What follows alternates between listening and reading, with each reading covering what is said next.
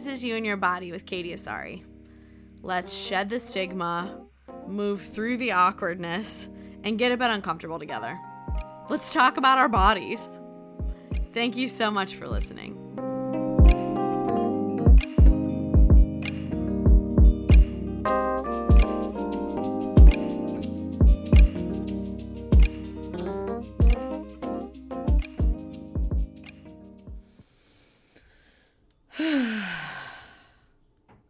That is my deep sigh of relief that at least the election is done.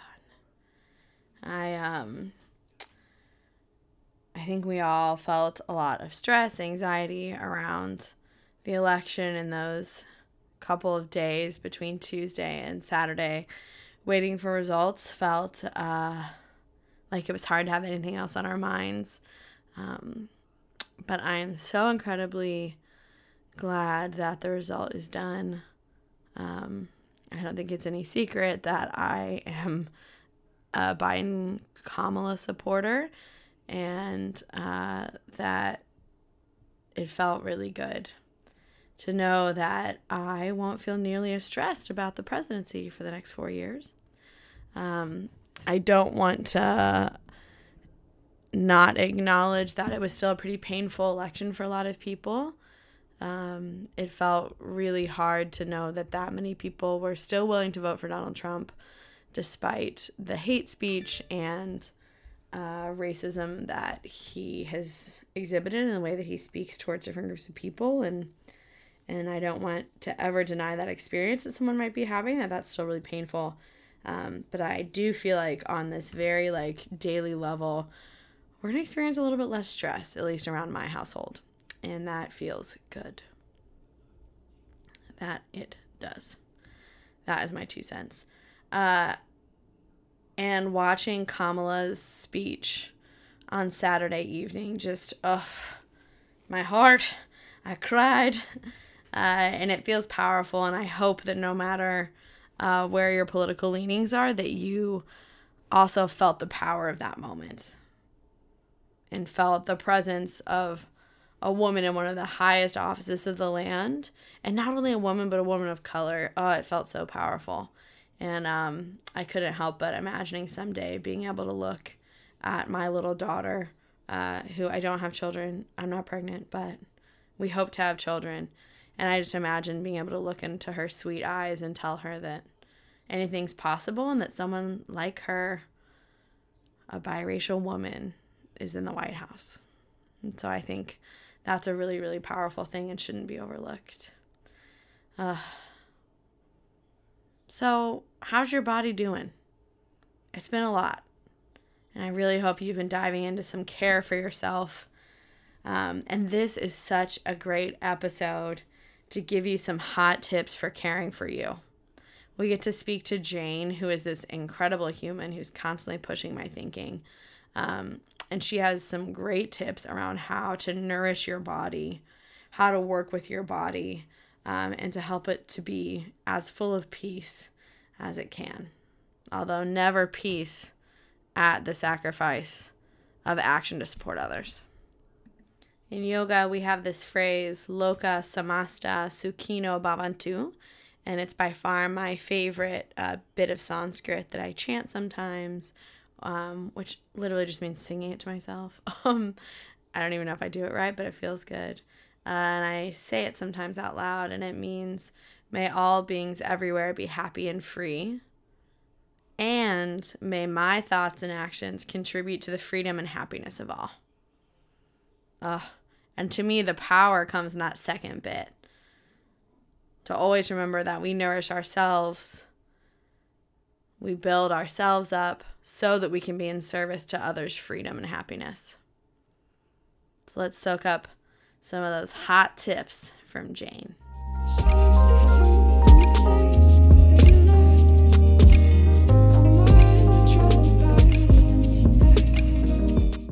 Welcome to You and Your Body, the podcast. Thanks for having me, Katie. Thank you so much for holding this space for everybody that you're interviewing.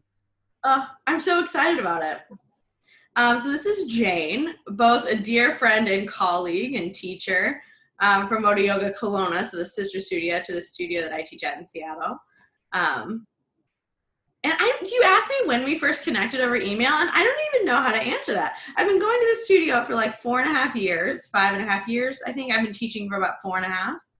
And so I've known you for a really long time just in that capacity. But I felt like over time, slowly, we'd have these really like magical gem of a moments together, you know? Absolutely. Yeah. I was remembering back to you doing the training in Kelowna. Yeah. That was when I felt like we really started a friendship for sure. Totally. Oh, what a magical time. And I think one thing I'm always really excited about spending time talking to you is that I feel like your brain operates on a plane that's quite different than mine in a way that I find so inspiring and interesting and thoughtful. So I just love speaking to you because I feel like you always have an idea that I never thought of. Oh, Katie, that's great. Because even before we got on this call, I was just reflecting on some of your questions. And one of your questions is, why are you curious about this podcast and you and your body?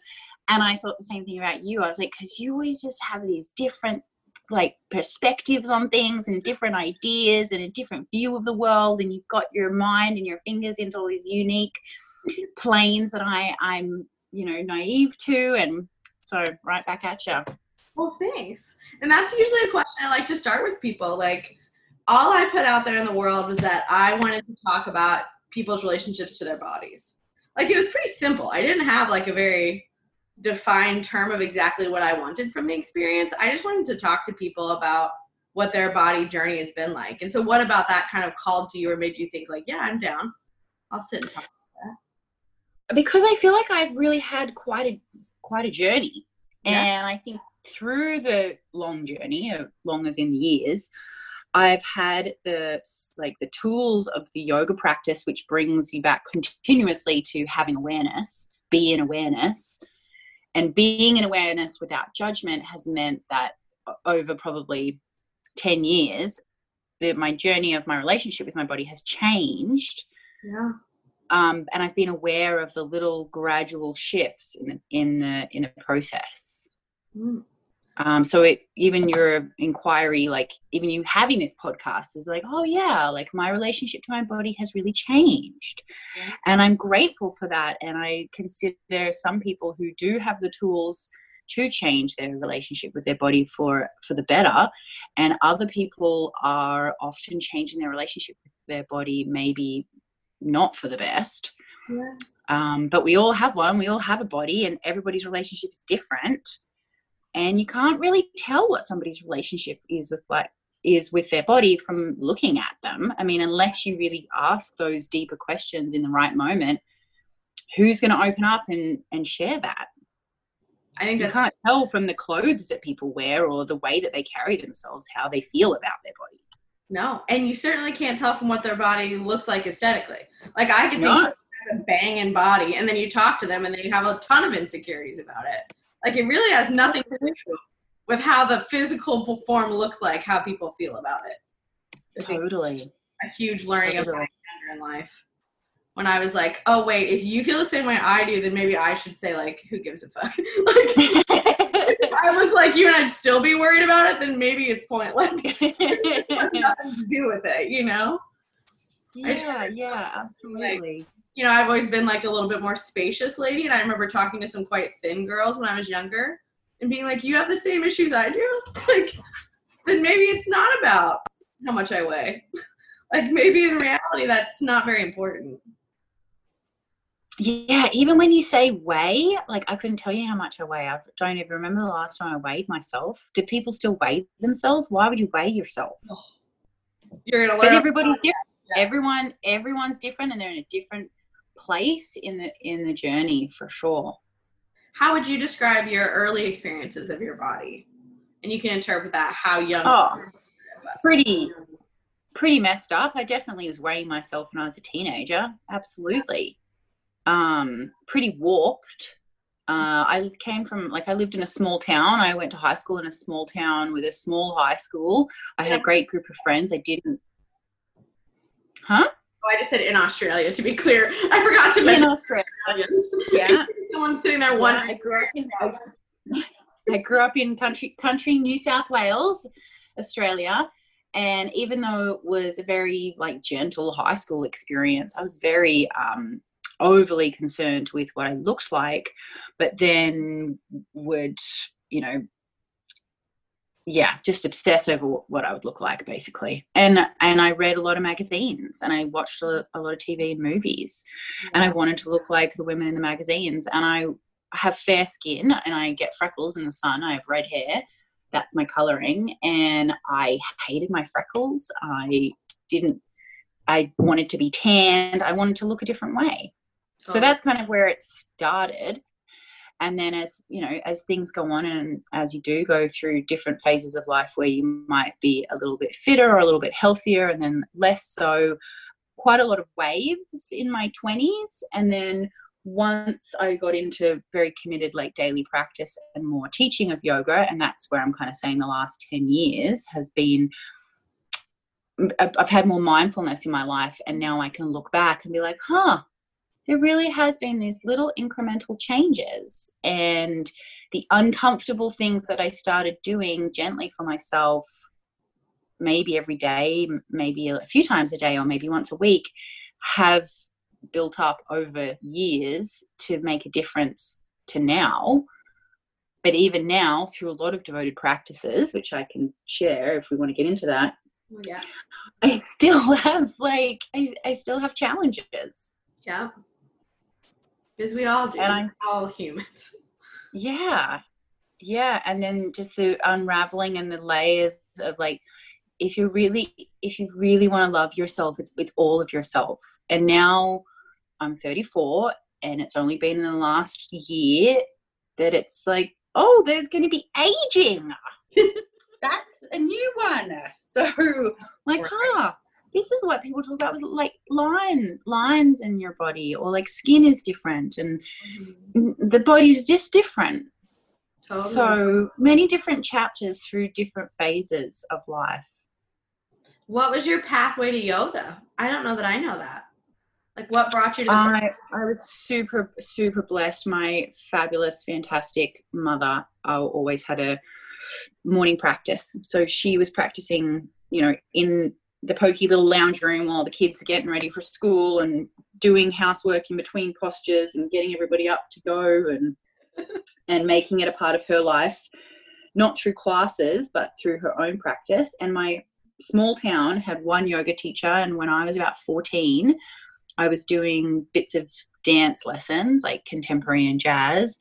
And my mum found this one teacher who was only around the town for a short period of time, but he put on some classes, and she took me, and we did a class together, and I loved it right away. I think I loved it because I was already loving jazz and ballet and contemporary dance, but the yoga felt more natural than that.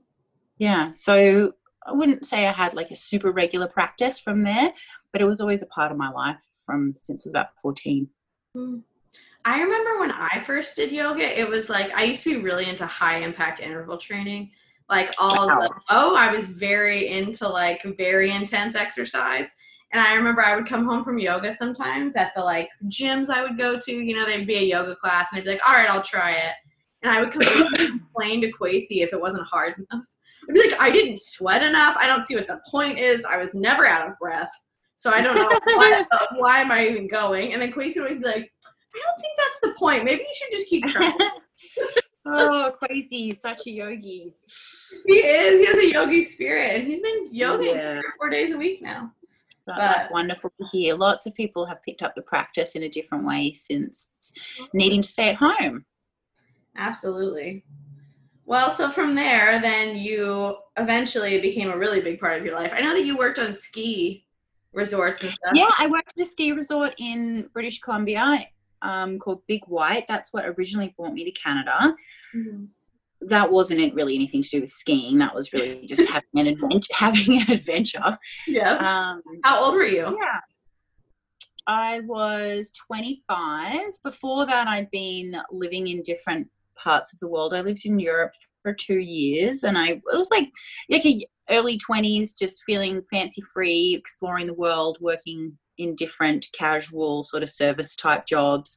And I would always find yoga studios where I could and sporadically show up and take yoga classes or follow books or DVDs. And as I was traveling around in my early 20s, eventually I had saved up some money and I was like, you know what, I'm going to go and do a yoga training. And I chose one in Bali that was exactly 10 years ago this last November, and it had a whole raw food diet as well. So the food was all catered, but they trained you and showed all of us how to incorporate more raw foods into our diet as well as superfoods, and just generally had a big food nutrition angle to it. It was an excellent training, Radiantly Alive in Ubud in Bali.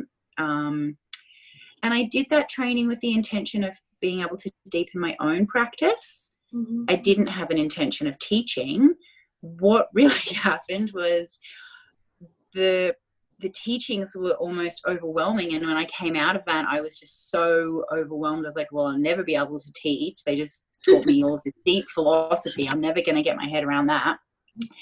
And because I'd been practicing for 30 days with a big group of people, I felt like a little lone wolf out of my own, and I didn't practice very much after that. I think I was a bit sad that I'd had the yoga community for those 30 days, and then I went on and lived somewhere else that didn't have a yoga community because I was working in a resort remotely.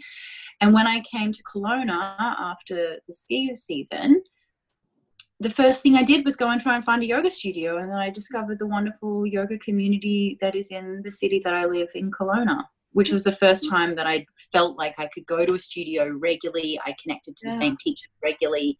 It felt like a regular part of my life, whereas before my lifestyle was a different lifestyle. So that's one thing that really kept me in Canada, was the amazing community of yogis here in the city. And I really love the Pacific Northwest. I think this is a really special part of the world. And it's been an extra bonus to be able to travel down to Seattle and expand my circle with all of you fabulous people. I love the PNW too. Am I right that it feels like a very Australian thing to travel in your early 20s? Like every time I traveled in my early 20s, I loved hanging out with the Aussies. They were always fun. They always were calm. All the Americans were always upset about everything and stressed out. I always felt like if you found an Aussie, you'd be okay. Like, just find an Aussie. That's a great memory. I'm glad that you remembered it like that. Yes, it is very common. I see it as great privilege. I think Australians have really great privilege. They feel very, in a positive way, they feel entitled.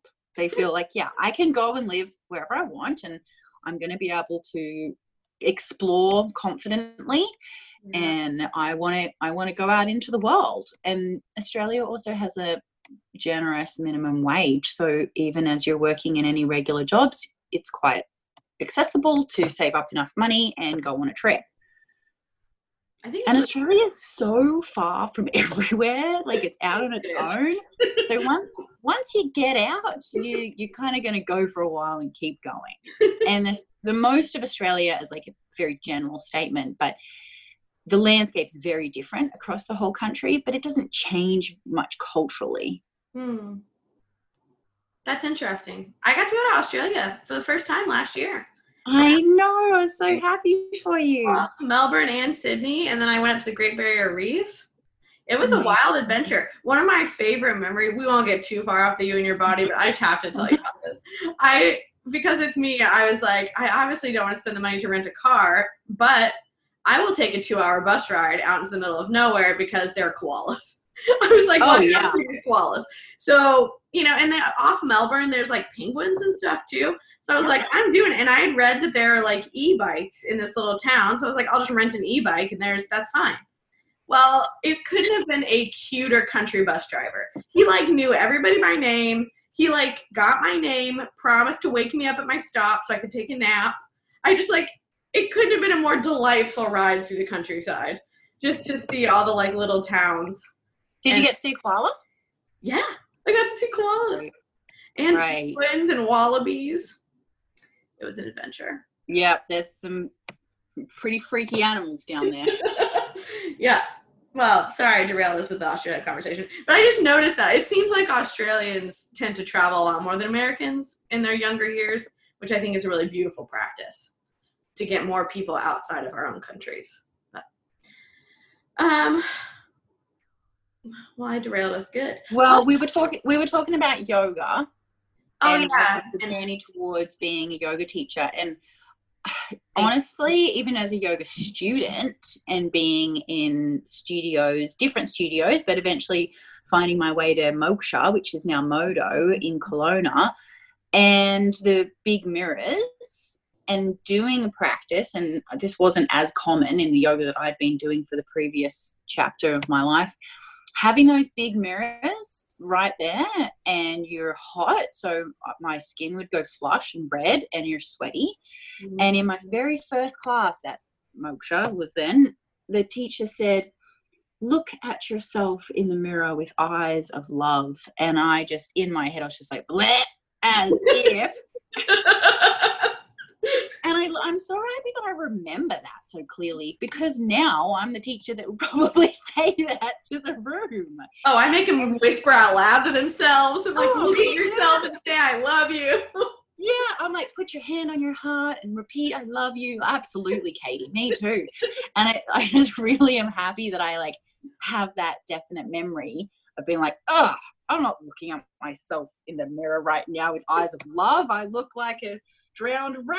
I think it's also helpful because it helps us not feel judgment. Like there are times where I say stuff like that and I know there's at least a few people in class who are like, grown eye roll. Come this on. Girl's doing the most. But it helps me because I'm like, I used to be that girl. It's fine. Like, do that at me. Like, if someday it resonates with you, great. If not, that's fine. Totally. Sometimes it's nice to look back and maybe see how far you have come. Right? Yeah. And not sweaty enough yoga sessions. Oh, one of the teachers there, like, you know, was already a dear friend, and so she would see me and feel me and really keep nudging me towards, hey, don't talk to yourself like that. Like, no, Jane, you can't talk to yourself like that. Stop it. And even, I mean, this was before Instagram influencers, before the new wave, new age, love yourself kind of message, which is awesome now. But back then that was a whole new concept to me. Totally. I remember the mirror being a really big barrier to my practice, to be honest. Like I had to confront the mirror before my practice could improve, like my alignment. Because I was just so averse to looking at my body that I couldn't fully absorb the cues that I was being given because that was just so scary. And I mean, there are still days in the hot room where I will intentionally set up at the back and take off my glasses for practice just because I want a little space. Like, I just want to not have to worry about it today. Like, you know, I just want to move and feel good and not have to handle it every day. But most days I feel better now to be able to look at myself while I practice. But well, it can go all the way in the other direction too, where you or someone could get obsessed with looking at themselves, and then you start overanalyzing that alignment, which is my almost tendency, is like, things lined up perfectly. Yeah. You know? And then it's nice to sometimes just do practice without mirrors, which is where we're at right now. My home space definitely doesn't have full-size mirrors, and I'm so grateful for it because I'm turning more towards how it feels, which I always kind of have, but in a new way.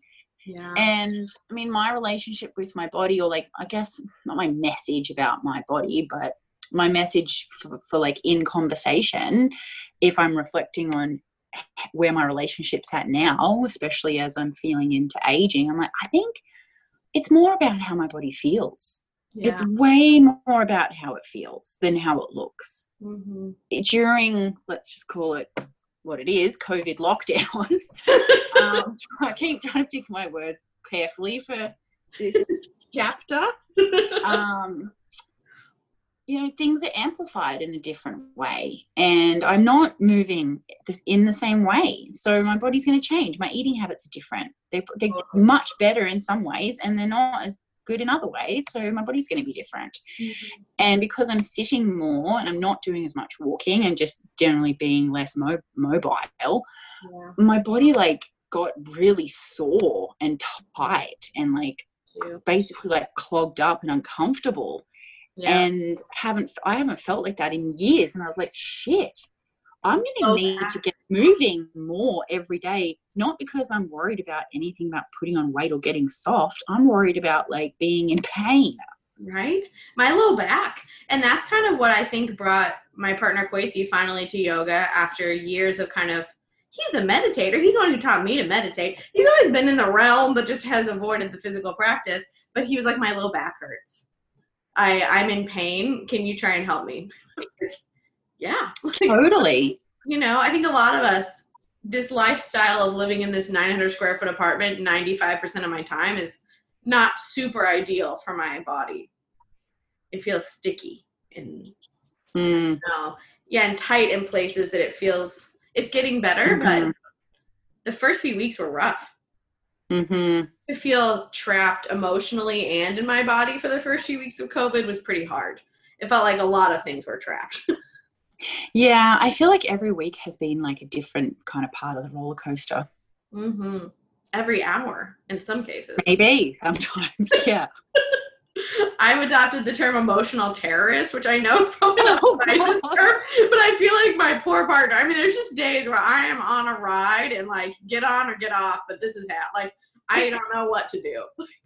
I like will be so upset and angry, and then I'll be like, just listen to some fun music and dance. That'll be better. And then I'm dancing but crying.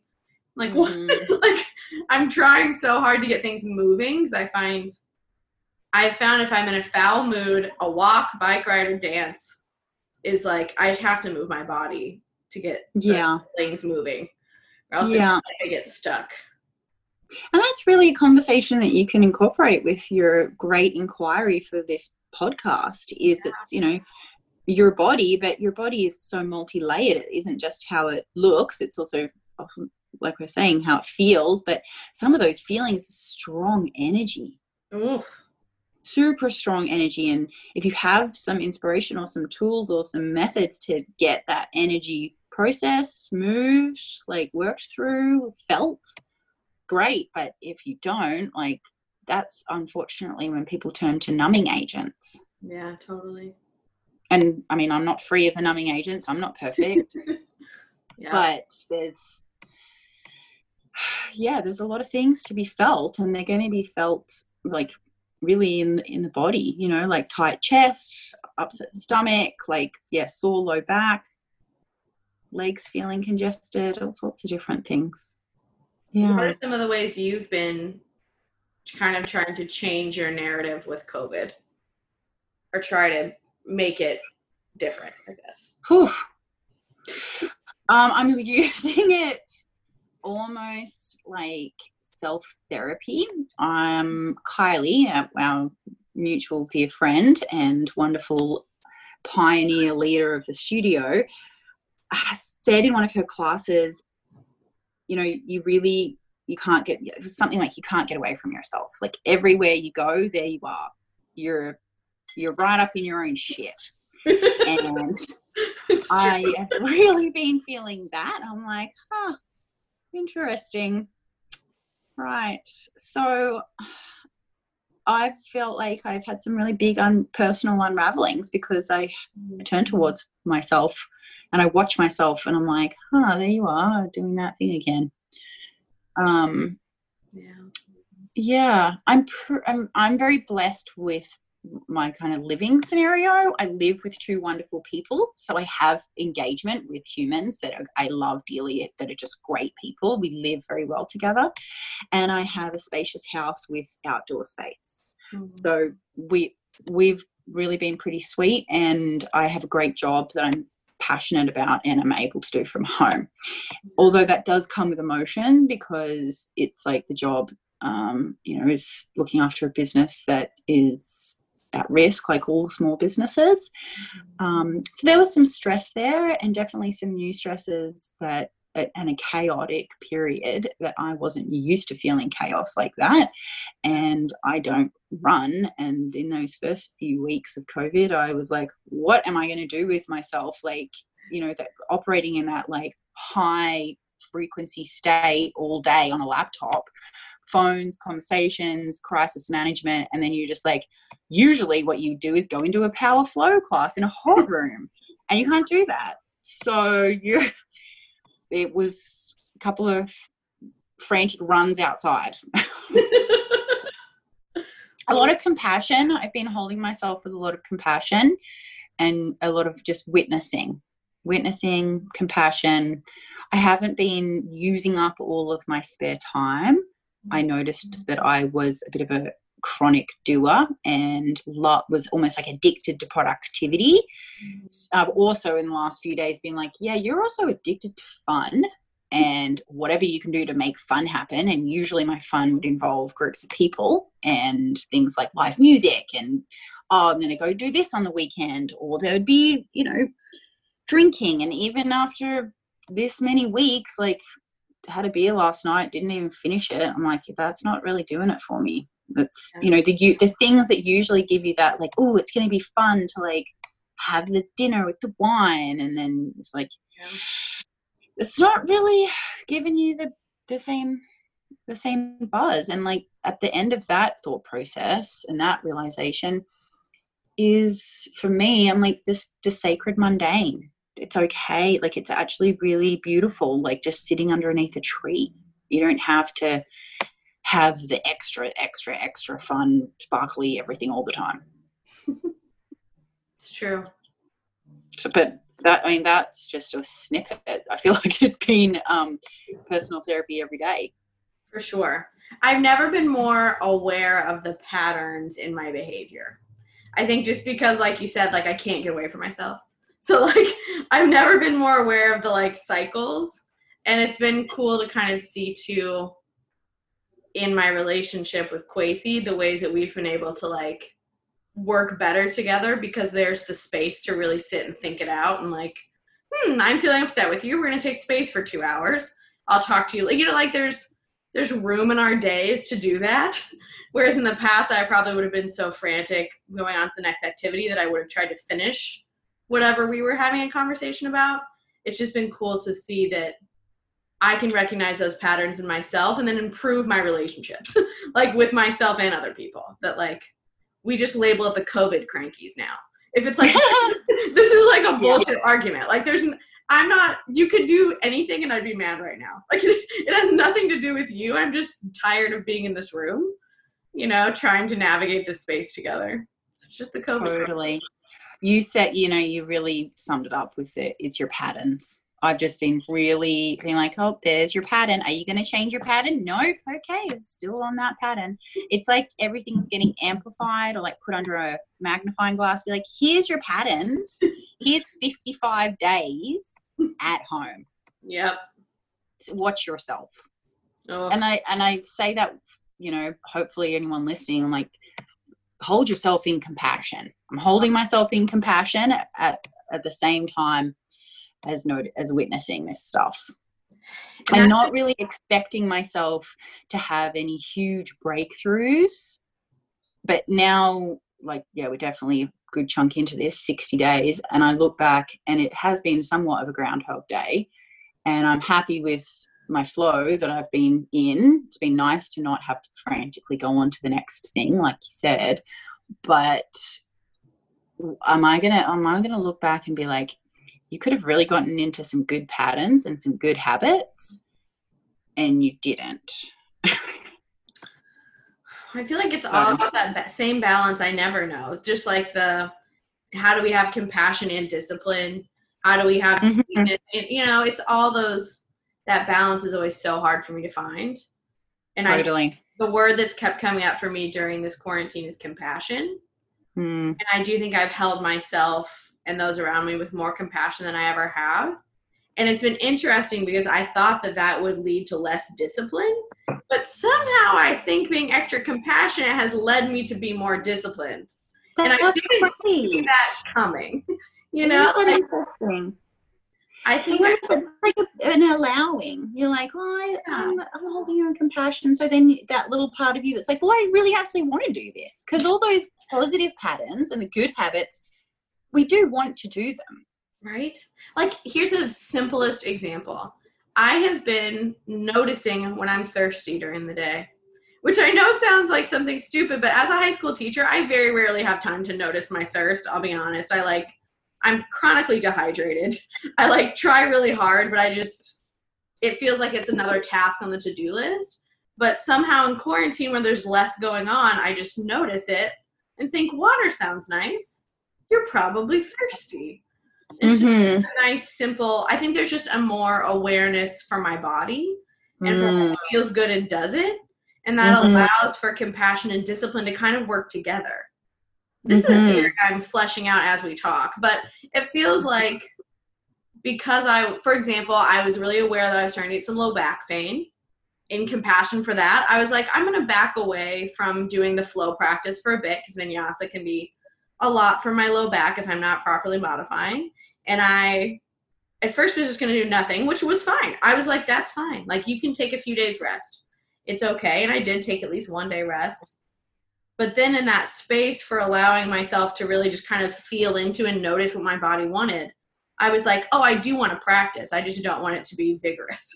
Like, there's a practice that doesn't blow my low back out. Like yoga, you can still do yoga without doing crazy power flow. Yeah, and that's one of the gifts of needing to stay home is we get to really feel into the flow of things. I know that parent life is very different. So, blessings to the people parenting right now. But when you're an adult on your own or with other adults, you can actually really honor those gaps of time. You're like, I'm just going to give myself a bit of a moment here, and I don't know what I'm going to do next, but I'm just going to do nothing and wait and see. And that's where that beautiful gift of the deep listening comes in, which is the greatest yoga is the real listening. And when you're not going from 1 through 10 in your day, on to the next thing, I planned this and going here next, which is definitely how I lived. Oh, me too. Yeah. There's this what's going to be, what's the next right thing to do? I'm going to go for a walk. Oh, amazing. And just like you said, big asterisks on the conversation around COVID that I have a lot of privilege in this situation, and it's also okay for me to be learning from it. I'm a big believer in the yes and. Yes, I'm really thankful for all the ways I'm privileged in the situation, and it's still okay that it's not hard sometimes. It's still okay that that I can use this as a learning opportunity. Doesn't mean I'm not acknowledging how hard it is for other people. Totally, full spectrum, absolutely. And that we have the tools, I think I'm so thankful for my yoga practice and where it's at in my life right now. That I have some tools. If this had happened 5 years ago, I wouldn't have had the tools and it would have been way harder. Yeah, absolutely. And all of the practice that I feel we have done before to get us here, we got to reap some rewards of the practice. So there wasn't a whole lot of, for me anyway, there wasn't a whole lot of freaking out. There were moments. There was still a lot of faith and trust and, just a steadiness, basically. Yeah, totally. Yeah. Well, in general, if you look at your relationship with your body, what are some of the practices that you've used to develop a stronger relationship with it? Thanks for asking. Yeah, no problem.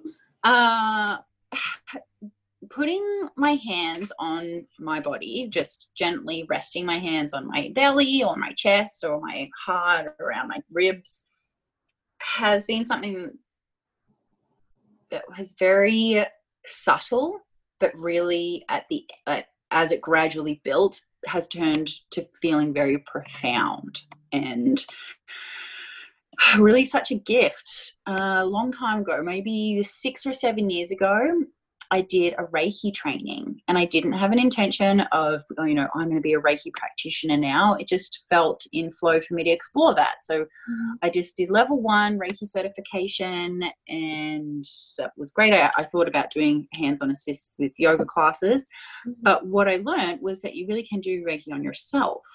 And you can rest your hands on yourself. I believe Reiki is one interpretation of the healing force that it's being referred to. You could call it light energy. You could call it source. You can call it God. You could call it any word. It's like beyond language. And I think that anybody could do this without necessarily having a Reiki certification. Yeah. But in the Reiki certification, she taught that you can rest your hands on yourself and channel that Reiki energy, or the healing light force energy, and it can offer healing, growth, nurturing, caring, energizing energy for your body. And I really liked that, because I was like, you could do that on yourself at any time. And so at the end of a yoga class in Shavasana, before I would get up, I would just rest my hands on my body. And just the teaching of Reiki is that you don't need to know what you're healing. You don't need to know what ailment the human might have or that you might have. You trust the healing energy to go where it needs to go and to do what it needs to do. So that's nice too, because you sort of just get out of the way. I would just put my hands on my belly and rest a little longer, ask for the healing force, that like unify force, the infinite energy source, to move through me. And it was pretty small and subtle ritual, but as it continued over years, I found myself resting my hands on my body, like hand on my chest, or hands holding my forearms, or before I go to bed, or first thing in the morning, and it would happen without me thinking about it.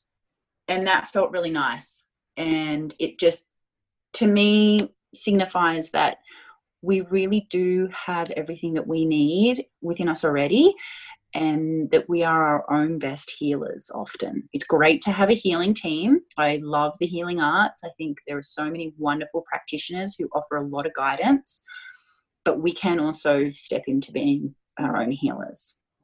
How do you channel this energy? You just open yourself up to it.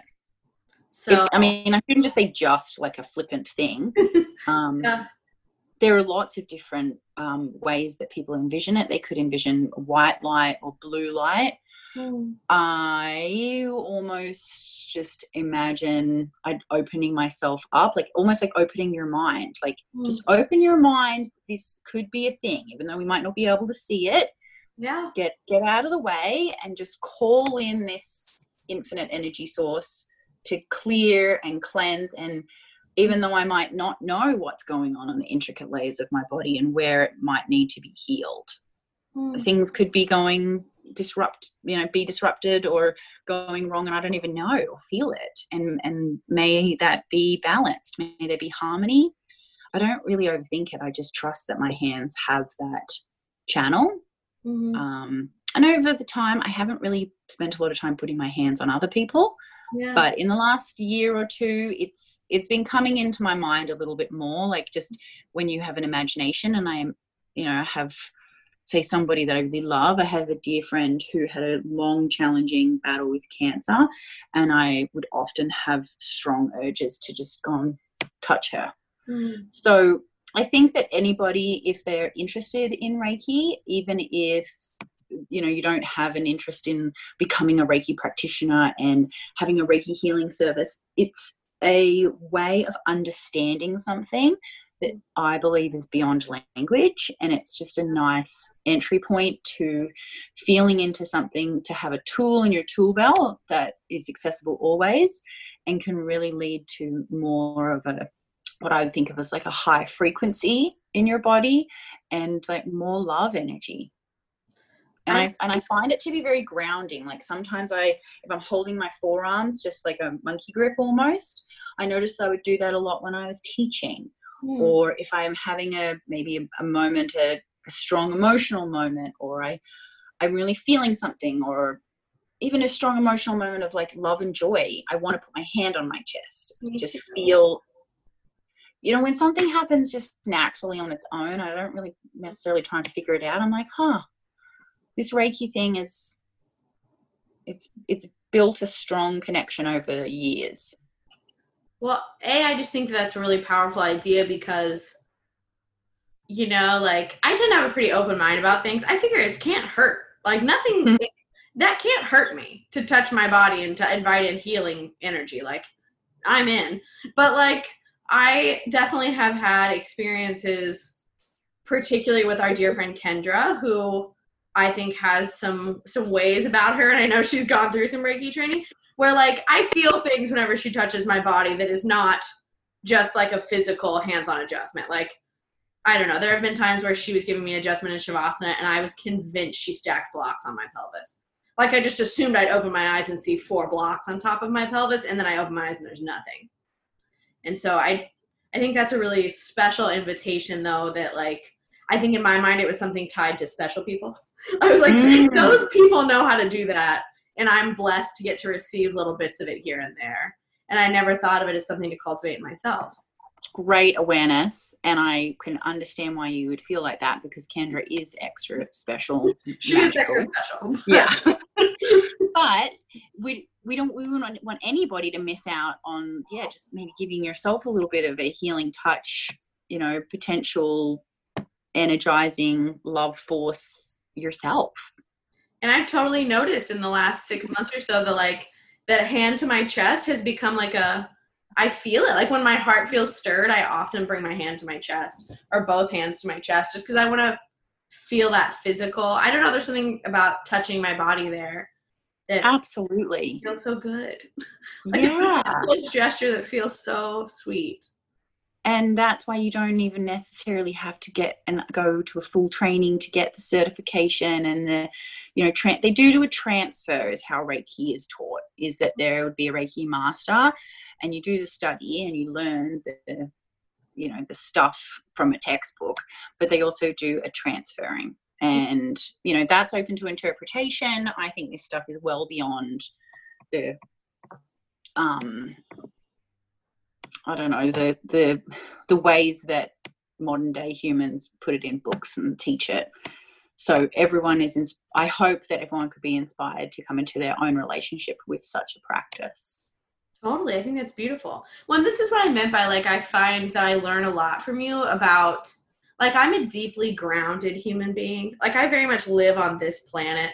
Like, I'm very, I don't know, I don't spend a lot of time thinking up in the clouds per se, or, like, even though I believe in that stuff, it's not really where my, like, contemplation generally lies. And so I love any time that I get to have a conversation that peels back that layer to the metaphysical a little bit, where it's like, oh, there's bigger stuff happening. Like, as much as you don't naturally like to, like, look for it, it's there. And I think it's important because if you practice yoga enough, at least in my experience, I would never claim that this happens regularly, but there are, like, peak experiences that I can't quite explain that have happened in my yoga practice, where something in my body activated something it's just an unexplainable experience that I can't tell you what happened per se, but I can tell you what I felt, and it was nuts. And, like, I think that those are the moments that remind me that there is more going on behind the layers that I don't always feel comfortable interacting with, but that I want to push myself to develop a little bit more of an awareness of.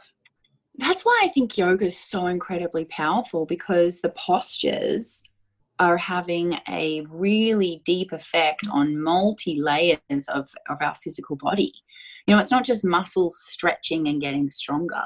There are things like nadis, if you want to dive into that, subtle pathways of the body that carry life force, or if you want to talk about chakras and energetic stuff. I didn't really get into chakras for a long time, but then slowly, when you really start to open yourself up or peel those layers back, and you're committed to doing these physical postures pretty regularly, you can't help but feel different things.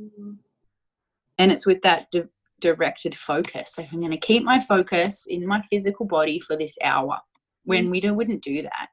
When you're working out, I find that there's rather a lot of things to think about. all these different like moves, and the moves are more vigorous. So there's just, yeah. But people can find that with different things like rock climbing. I think skiing and snowboarding can be really quite yogic in the way that people connect to their bodies. But you can also do that and be very disconnected to your body. Yeah, running, people definitely get in the zone with running and biking. But with the mindfulness teachings that happen, or a teacher being in the room, like guiding you into the shapes, it's like keep your attention. Yeah. Like really feel into the fire or the space, or yeah. I used to have this, like, which I think most people do, where if I was doing a yoga pose and it was really hard and I really didn't want to do it anymore, I would obviously try and think about anything other than the pose, right? That's like most of our natural inclination. Like, let's build a story about two best friends eating pizza. I mean, anything. I think about the weirdest stuff. I was like, I'm writing novels while I'm doing these yoga poses. And I remember that some yoga teacher, I don't remember even who, told me to bring all my awareness to where it hurt the most. And I was like, you're being nuts. That sounds awful. Like, why would you ever do that? I just think it's fascinating that when you draw really close to the intense sensation in a yoga pose, it almost softens it in a way. It's like, it like melts it away almost. Right? Your attention like dissolves it. And that's nuts. Like, I don't understand why that works. I'm still fascinated by it. It's funny where everybody's mind goes when it gets hard. Hey, I would usually be making some sort of an elaborate story about why it was like not. I was like, we've held this too long. This is too much. Like, this is all too much. Or even let me like, this isn't really safe anymore. Like, lots of judgments about like how it really wasn't okay that we should still be doing this. Oh, that is one hard moment of becoming a yoga teacher, though, when all of a sudden your like judgmental yoga teacher comes into the class. You're like, could you stay out of here? Like, the person's doing great. Like, you don't need to like bring up your sass. Like, excuses veiled as judgment. Well, especially when they're your dear friends, you're like, oh, Kylie, really? We're still here? You're like, this is too long. I can't believe you're making us hold this long. This is too much. Yeah. And then always at that moment, she's like, if you have strong legs, lunge deeper. And you're like, okay. And I try to avoid her. And then she's like, that's you, Katie. And you're like, okay. Thanks for the direct call out. I will do it because you're right.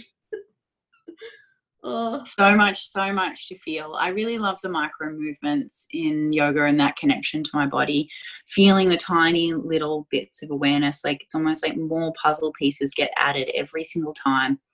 You know, the really subtle stuff like my little toe, or, you know, the deep core, like working with the bandhas, which are energetic locks in the body, has been amazing for body connection. Mula bandha is pelvic floor, and I know that a lot of, pelvic floor is a little bit more of a common conversation now, and it will be different for mums who have birthed vaginally, and it's different from men. But yeah, connecting to Mula bandha, pelvic floor, with a positive approach of being able to fully find containment and strength, but also being able to find full relaxation. That was a big kind of breakthrough for me in the last couple of years, watching bodies in the room and seeing and noticing and feeling into that. Some people actually have an extremely difficult time completely relaxing. Yeah. And their bodies are quite rigid all the time, and there's a lot of holding on a lot. And this central muscle, like deep in our core, that is actually made up of like many muscles, and it is like a cylinder, so it kind of goes in full 365 degree direction. There's a lot of disconnect, and there's a huge amount of disconnect, especially for women, around the lower belly area, like below the belly button, like almost like a complete like numbness or a shutdown. And for what I've observed with bodies breathing in a room, being able to take a proper inhale, like a complete, fully receptive inhale, means allowing your lower belly to kind of puff out a little bit. Yeah. And most of us, if we've consumed any media in our life, it's not a good idea to have a puffy out low belly. Yeah. Although that's how we're built. So there's a lot of sucking in and pulling in all the time for a flat stomach. And that's really not beneficial for our bodies. I honestly thought that that's how everyone lived all the time. I thought that everyone had light engagement at their core 1,000% of their days. And I was during quarantine, so it's not even that long ago, I was talking to Kwesi and I said something about it and he's like, what are you talking about? And I was like, you just walk around with your belly loose all day. And he's like, yeah, it's really nice. I was like, really? I also wondered if there's some gendered issues around this topic. I was just shocked that somebody would just walk around with their belly at full looseness in public. It just like had never occurred to me that. Well, everybody, it's quite different for all bodies, obviously. But I mean, I lived like that for a little bit and then got a sore low back. So it's his low back was sore. So I was like, we should find some containment. Like, let's find a little containment. There's a balance. But if especially women, if they've been conditioned to be like flat stomach, suck it in, stand tall, keep sucking it in your whole life.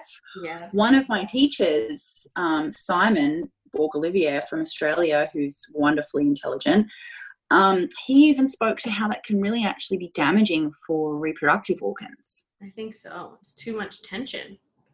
Yeah. Go ahead. Now, for those people who are listening who are like, I'm still not exactly sure what body part we're talking about. So can you very precisely give us what mulabanda is? And if you know how we could easily find it on this podcast. Thanks for bringing it back. Yeah. We'll bring it back. So pelvic floor is an area that men also have. It's not just women. For men, it is between the anus and the balls. That little area. So if you imagine that little area, and for women, it's pretty similar, up kind of pulling that area up inside you. So there is a lifting up action. I like to think of it as an elevator. Mm-hmm. And the elevator is down, say towards the ground, and that would be fully relaxed. And when you exhale and you're completely empty of air, there is an opportunity to lift that elevator up inside you. And it's lifting up not just from floor 0 to floor 10. You want to consciously go through floor 1 through 10. So it's a slow lift up when you exhale, which can be confusing for people because most people would think of it as like lifting up when you inhale. But then when you inhale, you want to relax. And you relax so that the body can receive. And there are almost like hammock-like shapes in the body. It's like the diaphragm. And the diaphragm and the pelvic floor work together, like synchronized together. Gotcha. So in some yogic practices, in different moments, you might lift Mula Bandha on an inhale, like at the top of the breath, hold the breath in, turn Mula Bandha on, pelvic floor lifts up. But generally, as you exhale, your pelvic floor is engaging slightly every time you exhale, even if you're not thinking about it. And it is relaxing slightly when you inhale, even if you're not thinking about it. So when you bring your attention to it and you incorporate bandhas, Mula Bandha or pelvic floor into your yoga practice, it's a practice. You're just bringing a bit more attention to it so that you can engage it a little bit more. Maybe you can relax it a little bit more. But a healthy pelvic floor in both men and women can be completely relaxed and completely engaged. And I remember, think the way that root lock. Oh yeah, I think the way that root lock is another. Root lock is another name for it. Root lock is another name for it, and in one lineage, like Kundalini yoga, which I practice and sometimes teach, they say pretty like clearly and generally in most Kundalini classes, pull the sex organs in and up. So that's really clear, saying sex organs. Yeah. I find sometimes a bit like abrasive, and I don't really want to say that a lot in a class. Yeah. So when you feel your bones in your bottom, your sits bones, that bony part of your bottom, like you can even touch it with your hands. Imagine like those two bones magnetizing towards one another and then pulling that up inside you. What if That's another someone way of thinks like, thinking. I've never felt this before, what would be an easy way for them to try and find it? Or is there an easy way? Imagine like you're trying to stop yourself from peeing. Okay, that's what I If you're thought. trying to stop yourself from peeing. Gotcha. Yeah, totally. Thanks for bringing it back to something really clear and accessible. Well, I just want to make sure. You know, you and I can go up in the like clouds. But I was like, let's make sure people know what we're talking about. I remember that is what makes a great podcast host.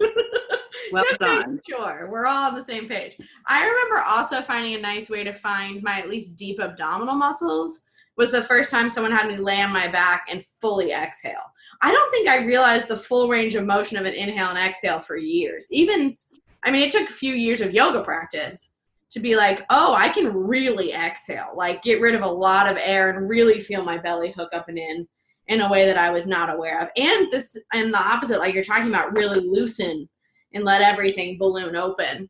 You can definitely tell when you watch a big group of people breathe who has a hard time letting go enough to breathe in very far. Or you're like, I don't know what percentage of your breath you just got, but like your belly is not loosening enough to breathe fully. Breath is a really good indicator and hint to how the human form is doing. It's a big statement, but I kind of believe it, and I do like it, is how you breathe is how you live. That's a big one. A lot of people do live their lives shallow breathing because they haven't been invited to explore what a full breath is. If you haven't been to a yoga class or ever to a physiotherapist would work with breath or any sort of breath work, a lot of people might be breathing just in the upper cavity of their chest. Totally. When really the diaphragm needs to keep moving. And some people experience stressful moments or traumatic moments in their life that means that they clam up, or the body really clams up to protect them in that moment of stress or trauma, and it doesn't let go because it's like, oh, I've got to keep you safe. And that could be something as young as a child, like someone even quite little, like a baby. You know, someone slams a door or something happens as yelling and the baby just goes, and then maybe they don't breathe a calm, fully explored breath into their adult life. Well, listen to the episode with Elle is her name, but she's a therapist who talks all about trauma and breathing and how it affects the body, and I learned a ton. Like, I didn't know that, like, it makes sense what you just did. You know how you, like, gasp from trauma? That, like, reverse breathing pattern of inhale and then exhale is where you're, like, or you know how when I inhale, my belly goes out? What? Yeah, that has a name. I can't remember it right now. Anyway, I don't want to steal her episode, but Elle had some great suggestions on how to and I learned a lot. Because looking back in my life, I did realize that I did have some reverse breathing patterns. That when I was younger, I used to inhale and get tighter and exhale and get looser, which is probably because of some who knows what thing happened where I gasped and then thought that that's how you're supposed to breathe. I think there's great power in helping people connect to their breath and helping. Yeah, and like knowing this stuff takes a lot of time. I've been working with the bandhas, that yogic term for internal locks of seals to contain energy. I've been on the mat for 15 years. So, and I still feel like I'm at the beginning of really diving into this. And the same thing with the Reiki, like that's been going on 7 years. And there's other practices, but even though I've been doing these things for a long time, I'm still very much in the practice and I'm not an expert. And so anybody that chooses to tune in and listen to your wonderful Inquiry podcast, this is it's a lifelong practice because you're in a lifelong journey in this body that is your home for your entire lifetime. It's not going to end. It's not going to, it will end one day, this relationship with this body, but there'll be no arrival of like, oh, now I perfectly, wholly and completely love myself. Great. Tick the box. Or, yep, now I've mastered the bandhas. Or it's like, no, just, you're in it a little bit every day. And as you go on, every couple of months, every couple of years, you're like, oh, cool. I had a bit of growth, but Yeah. And then things come up and they trigger us again. I just, you know, COVID stuff is triggering, and, you know, the active practice of loving really what is, and like loving skin changing, loving the body changing, loving getting stronger. I'm all about feeling really strong. I love feeling strong and able-bodied. I celebrate my able body every day. It's amazing to have an able body. Absolutely. Yeah. Well, I just remember there being a moment in my life, and I couldn't even tell you where, because I'm sure, like everything, it was a gradual journey where I went from like feeling that I had gotten screwed over in the body department. Like, I definitely, a lot of my life was like, well, whoever put me in this one fucked it up. Like, this one's not great. Like, I don't like it. I'm really short and like very curvaceous, and I don't understand why. Like, could I just be a little bit more standard? That'd be great. And I feel like the moment where I stopped like trying to trade it in and just being like, let's make the best of the one I got. Like, unfortunately, they're trying to trade in policy. So the more I could sit here and continue to be upset about the one I received, or I could embrace it and just try and see what fun adventures are available here. Because there probably are. Totally. And, you know, something that I can really add to that was a bit of a breakthrough probably in the last year is that this body, I really feel like, is a gift from the divine, is what I call it. Maybe you call it God, or it's a gift to come into a body. And this is like a part of the earth that I have to I want to take care of it.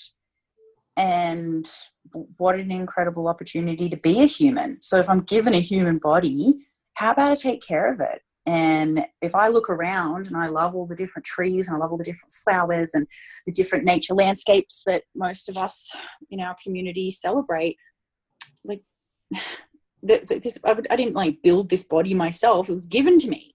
Yeah. So I better just get on board and love it how it is, with the freckles, with the wrinkles, with the soft parts, with the funny shaped parts. Mm-hmm. So true. I've never thought about it that way. Because think about all the love and respect I give to my millions of houseplants. You know what I mean? Totally. They're little pieces of earth that I love to love and take care of, and I name some of them. You know, what if I tried to show the same love and appreciation for my own little piece of the earth that I'm inhabiting? It's a beautiful thought. Yeah. And that's where I think really positive relationship can come in with what foods that we choose, because I have my indulgences and I have my habits and patterns with food, you know, like so many of us do, or other indulgences like wine or beer. And when you really start to feel your body as a gift and you're like, wow, like how did that pizza make me feel? Like, did I really feel good after eating that pizza, or did that upset my stomach for the next 24 hours? Or meat was the big one like that for me.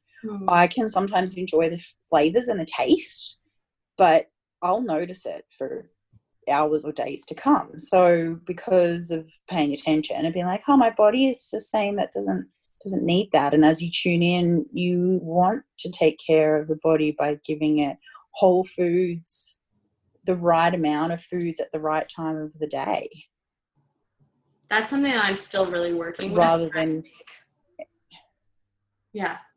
I am definitely getting there slowly but surely. It's been a long journey for me, but I definitely have been able, like I came up with this mantra for myself. I make thoughtful and loving food choices. So that like when I want to go eat something, I just try and stop and be like, is this a thoughtful and loving choice? Because there are times where I want the Thin Mints, and that's okay. I eat my Thin Mints, but I just want it to be a thoughtful and loving choice, not a reaction to I'm upset or a reaction to I'm having feelings. So your mantra is I'm making a thoughtful and loving choice. Yeah, I make thoughtful and loving food choices.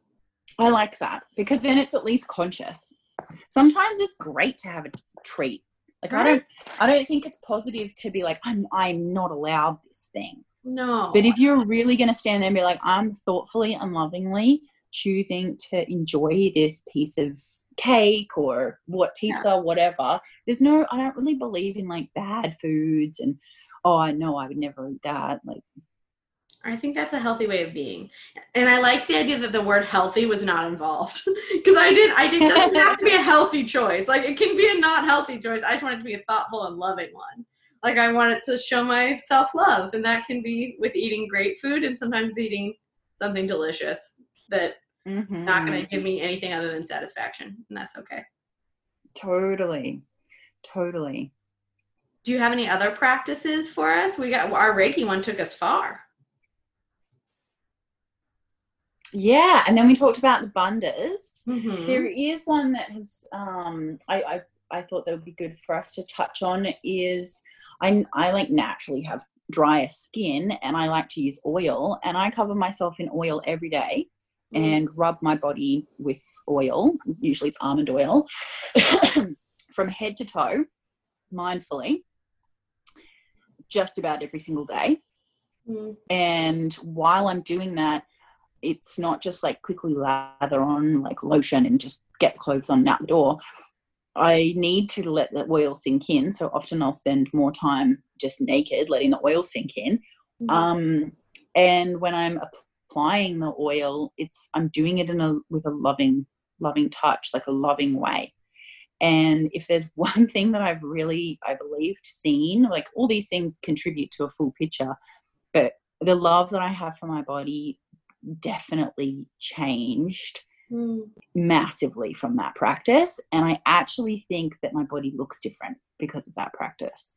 And I think that by loving my body, I think that I look different since I've loved myself more. And sometimes that will involve standing in front of a mirror and pardon?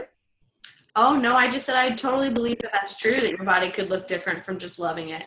You can even see the way people carry themselves change as they start to love themselves.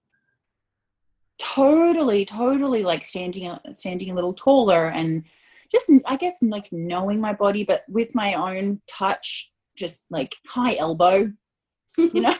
Yeah. And sometimes that involves standing in front of the mirror naked. And it was a programming that I had to like replace existing programming. And the existing programming was like, I could even go so far as saying hatred, like not liking it, absolutely not liking it, picking out everything that's wrong with it, wanting it to be different, like not loving it for sure. And that loop is there. It's strong. I'm sure that it kicked in when I was a child looking at media. I wanted my body to be different. And so it's going to take time for that programming to get replaced. But I was actively like loving my body just the way it was, covering it in oil because it felt good. My skin's dry. It felt like the right, that's what needed to happen. And yeah, actively replacing existing programming with new programming, which was like, I love your body. Totally love my body. I especially love my body because I don't experience pain in my body except for monthly when I bleed a little bit. But even in the process of loving my body more and coming to a place even when I was like, maybe I'm going to start being like, maybe I can love my monthly bleed, the pain got less. So I don't experience pain in my body. I don't have ailments. Like I'm very able-bodied. That's amazing. And all the different functions and all the different systems that happen in my body happen. Like I'm not on medication. Things are regulating themselves. The operating system is working. Like if I can carry on in my day and be the human that I am, like, be the personality that I am without something like, I have this difficult time with this medication. I have this difficult time with the irregular something, or a painful knee, then what a blessing. Then my body's flipping perfect. Totally. It doesn't have to be a swimsuit model. I don't have to fit into a certain size of clothes. No. Well, and even when we have those ailments, we can try and love ourselves through them, which is hard, Like I have a thyroid disorder. I have a little knee thing. But I find the more I love my body, the more I get this really deep awareness of what my body needs that helps me with that ailment. Like I'm much more sensitive now to the like, ooh, this is not going to feel great for my knee, so I'm going to modify. Like there's no need to do that thing. Like jogging is not for me and my knees. So that's why I got a bike. I was like, I still need to do cardio. I want to improve my cardiovascular strength, but I don't need to jog. Like that's not for me. Or like totally. And there's absolutely, yeah, absolutely. And there probably, I mean, there could be little whispers in your body where you've probably made amazing adaptations since knowing that you have a thyroid disorder that help your body. Totally. And then I can just like the real listening. Yeah, I deeply listen a lot more in the last few years, and so I can feel when, oh, there's something a little off, or I think you forgot to take your medication, because you can feel these subtle changes in your body that helps me treat myself better. Just because I'm more aware. Like that's all it takes.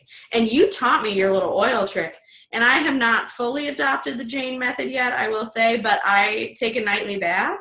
And many times a week, I like oil my arms and legs and my body before I get in the bath. And then I just lay in the like oily water, you know, and then slowly let the water drain and let it dry on my skin. And it feels so nice. Perfect. And those positive affirmations, do you have a great new positive affirmation for some eating habits? Do you have any positive affirmations that you work with for your body? No, but I think I probably should. But I want to think more about it. I think could be something very powerful to me. I'm not ready yet to do it daily, but I can work towards lotioning myself in a full body mirror. Like a lot of mirrors are always my waist up because I'm so short. So I actually very rarely have to confront the parts of my body I'm most self-conscious about, because I can't really see them because I'm not very tall, and things very rarely even come to my belly button. And so I think there would be some power in me in front of a full-length mirror, starting to try and oil myself in a way and trying to give those affirmations, I think a lot of us have parts of our body we don't like to look at, that we like, even if we're like avoid, like don't make eye contact with my belly button. I'm not interested in that zone. You're just like, yeah. I think there's a way. That still comes up for sure. Like, why did crop tops have to come back in fashion? I'm never going to wear a crop top. Now all you can buy anywhere is crop tops. The reason I love a crop top is the high waist. Thank you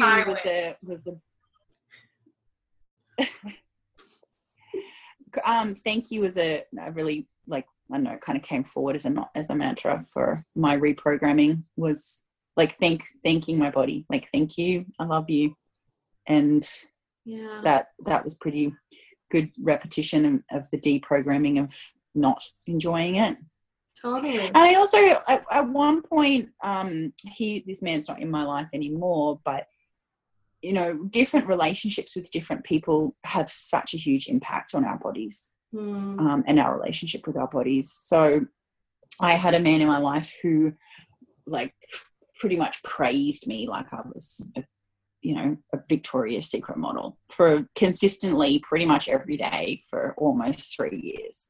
And that was a big healing for me to be celebrated in a physical sense, no matter what, absolutely no matter what, looking bedraggled first thing in the morning, all spectrum. Mascara under my eyes, like middle of winter, super pale, pasty, curvy, whatever. He verbally celebrated me.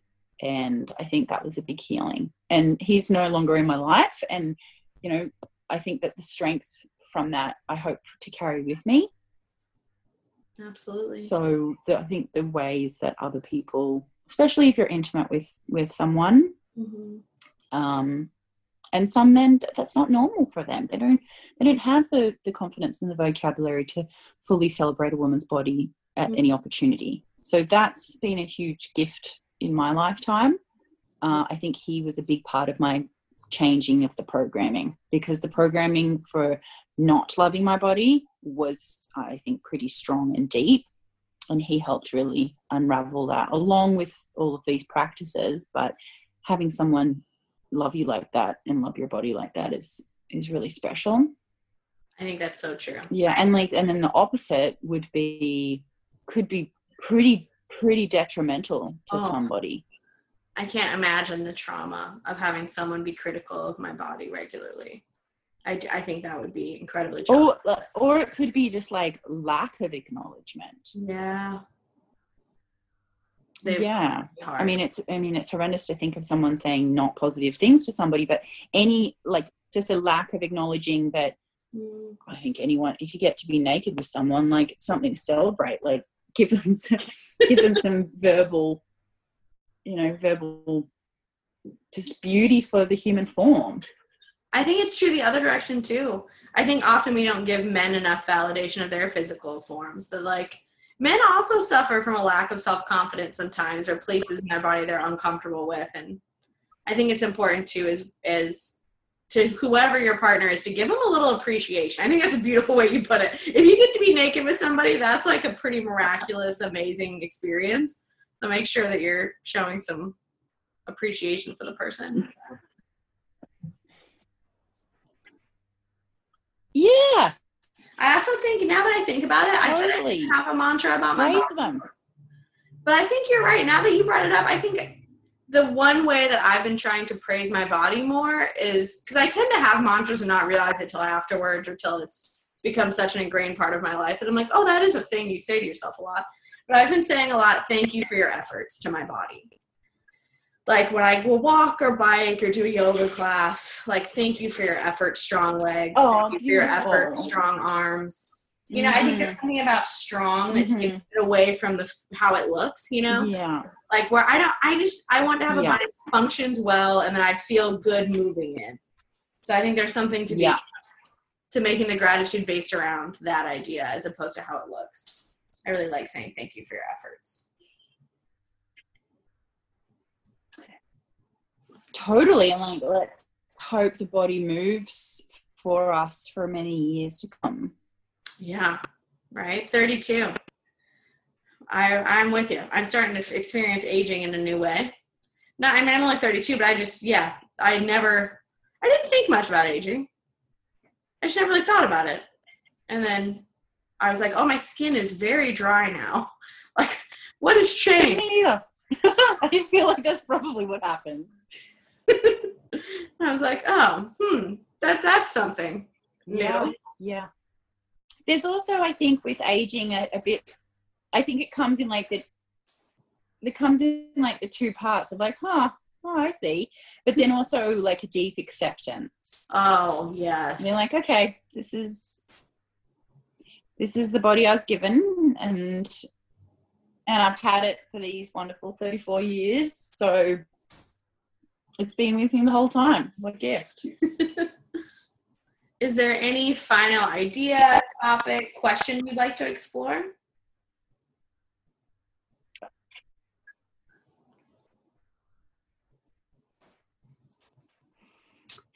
Oh, I think we did a pretty good job of covering a lot. How do you feel? Do you feel like we've covered some good ground? Yeah, I feel like we walked away with some really great practical things for someone to try who's interested in trying to build some more practices in their life to support loving themselves. Which, like, if there's anything I want for people to do in the world, it's love themselves. I feel like when you love yourself, you can love everyone around you with this new depth and this new acceptance and compassion. Yeah.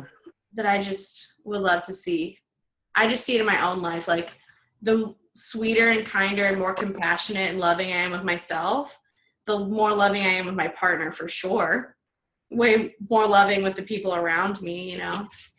I think that matters. So thank you for sharing those.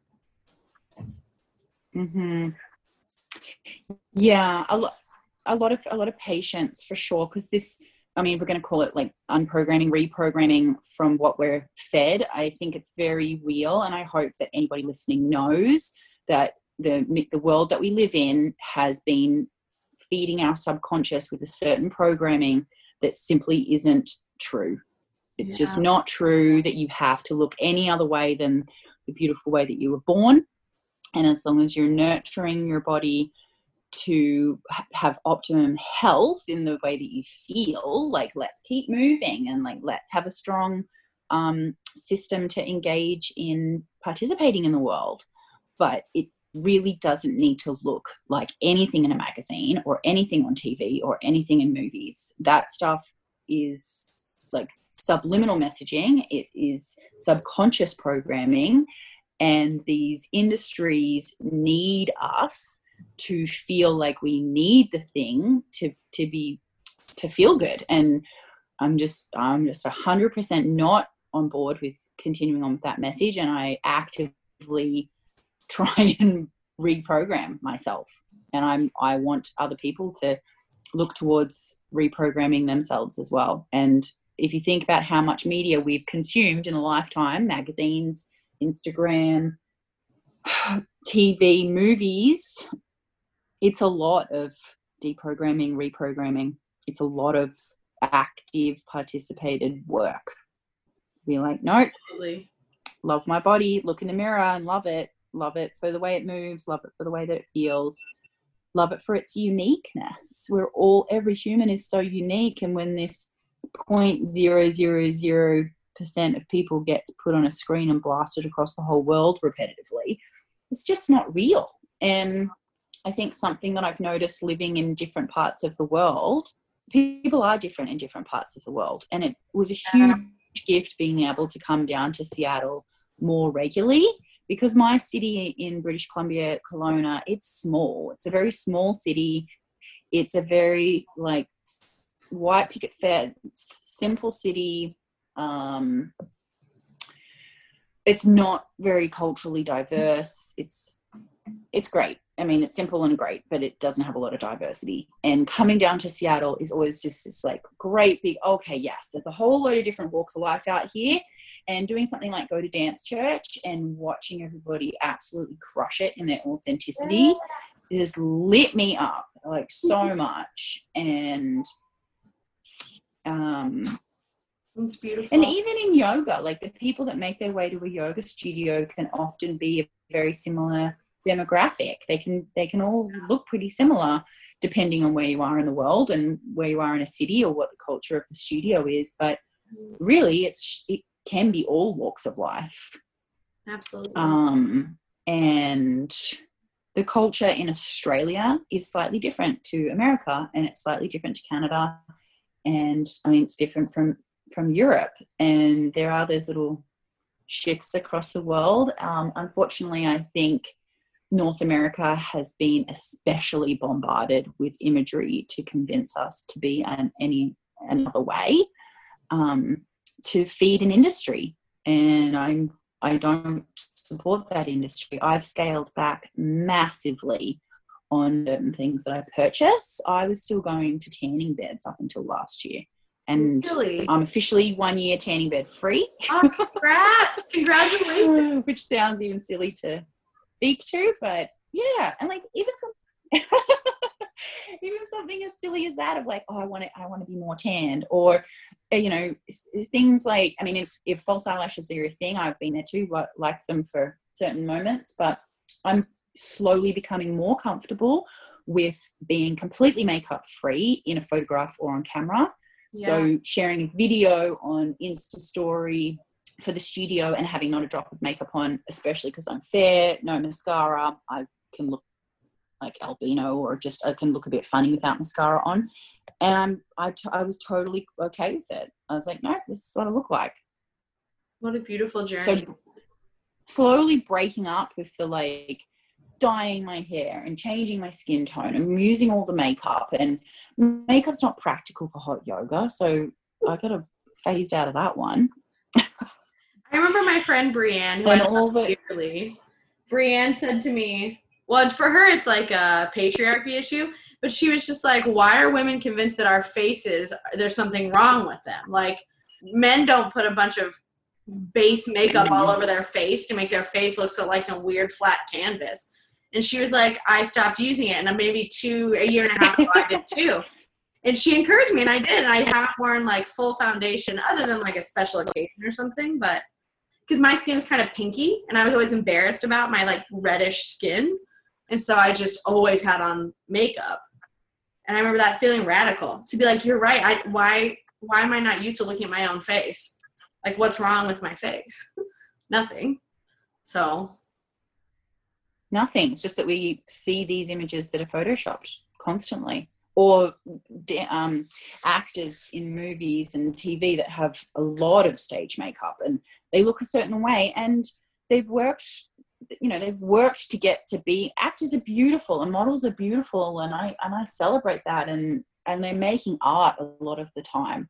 Mm-hmm. But then there's a different entry point to certain things, and there's advertising and the way that they do want us spending money to buy stuff to keep a whole industry going. Like, we need the next kind of eyebrow pencil. We need the next sparkly something. I love it. Radical Jane is welcome here anytime. I appreciate it. Thanks, Katie. Yeah. And I'm like, oh, I do love putting the sparkly makeup on when we're in the forest at Summer Meltdown, but there's a time and a place. Exactly. There's a time and a place for it. I think the problem is when you think that there's something wrong with you when you don't have it. Like, I, for a while, got fake eyelashes, the, like, extensions, and then at one point I was, like, so attached to them, I knew I needed to get rid of them. Because I was like, I think there's something wrong with my face without them. Like, that's a problem. If it was just fun for a little bit, that's fine. But I don't want to get to a place where I think my face looks weird. Oh, I lived my whole life like that with mascara. I've been wearing mascara every single day of my life since I was 13 because I have blonde eyelashes. Yeah. And, I mean, COVID life has maybe helped with this, and definitely hot yoga, because mascara doesn't work with hot yoga. No, but just having to be like, this is your face.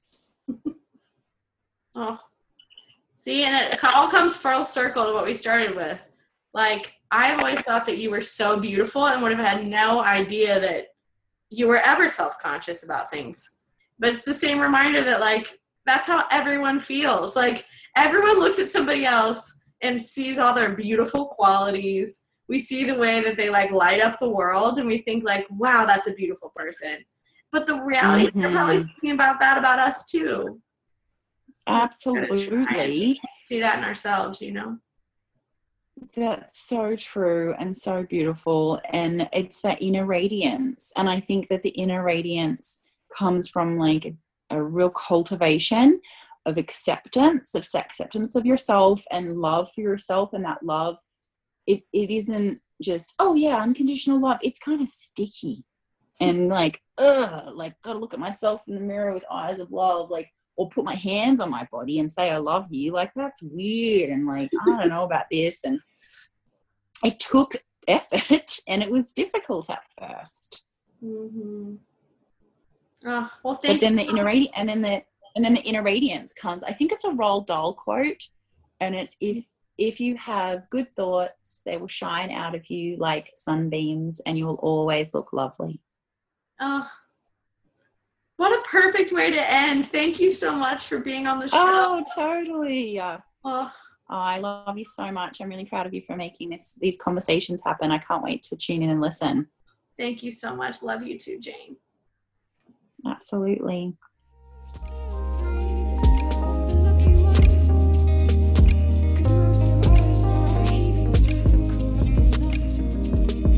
You can find You and Your Body on Spotify, Apple Podcasts, and Google Podcasts. For more info, check out my Facebook page, my Instagram, You and Your Bod Pod, and my website, www.youandyourbodpod.com. Our artwork was provided by the incredible Amber Catford. Seriously, check out her Instagram. And our music by a dear friend, Cinnamon Sugar. It's truly been an honor. See you next week. And if you're still